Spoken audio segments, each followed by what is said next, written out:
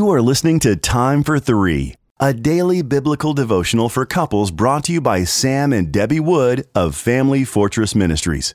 You can purchase a printed copy of Time for Three at familyfortress.org. January 13th, Precious. Our scripture is taken from Genesis chapter 1 and verses 26 and 27. Then God said, "Let us make man in our image, after our likeness, and let them have dominion over the fish of the sea, and over the birds of the heavens, and over the livestock, and over all the earth, and over every creeping thing that creeps on the earth." So God created man in his own image.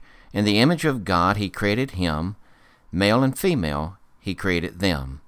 Also in 2 Corinthians chapter 3 and verse 18.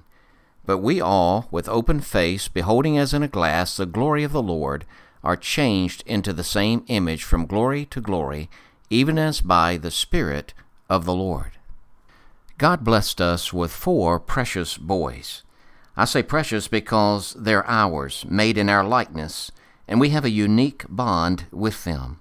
We are aware of details about their personalities, their strengths, weaknesses, likes, dislikes, struggles, and victories that are not known to anybody else but us. We have a vested interest in our boys' well-being.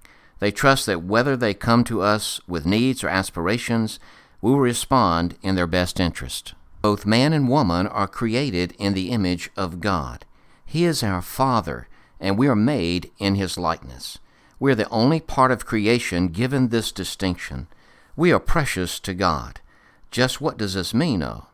Because we are created in His image, we have the unique capacity to know and have communion with Him. What a tremendous privilege that is. We can commune with Jesus, Creator of the universe. In the garden, as sinless image bearers of God, both the man and woman had the ability to reflect the glory of God. This makes us the most cherished part of God's creation, the pinnacle of His creation. Although sin marred and distorted the image, it's still there. Through redemption in Jesus Christ, we can be reconciled to our Father, and the process of restoring the divine image begins.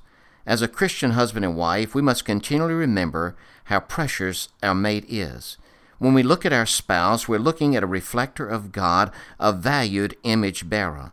We have the opportunity to either enhance or degrade the glory of God that he or she bears. If we continually see each other this way, we'll be careful what we say, how we act, and how we react.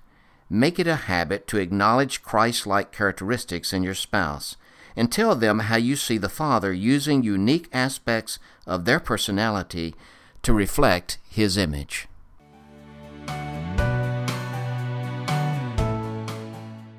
If you are blessed by these daily podcast devotions, please consider joining our ministry team by making a donation of $2 per month on our ministry website at familyfortress.org or on our ministry app. In appreciation of your support, you will receive a free printed copy of our book, What is Marriage? Family Fortress Ministries is a nonprofit focused on enriching families through biblical teaching.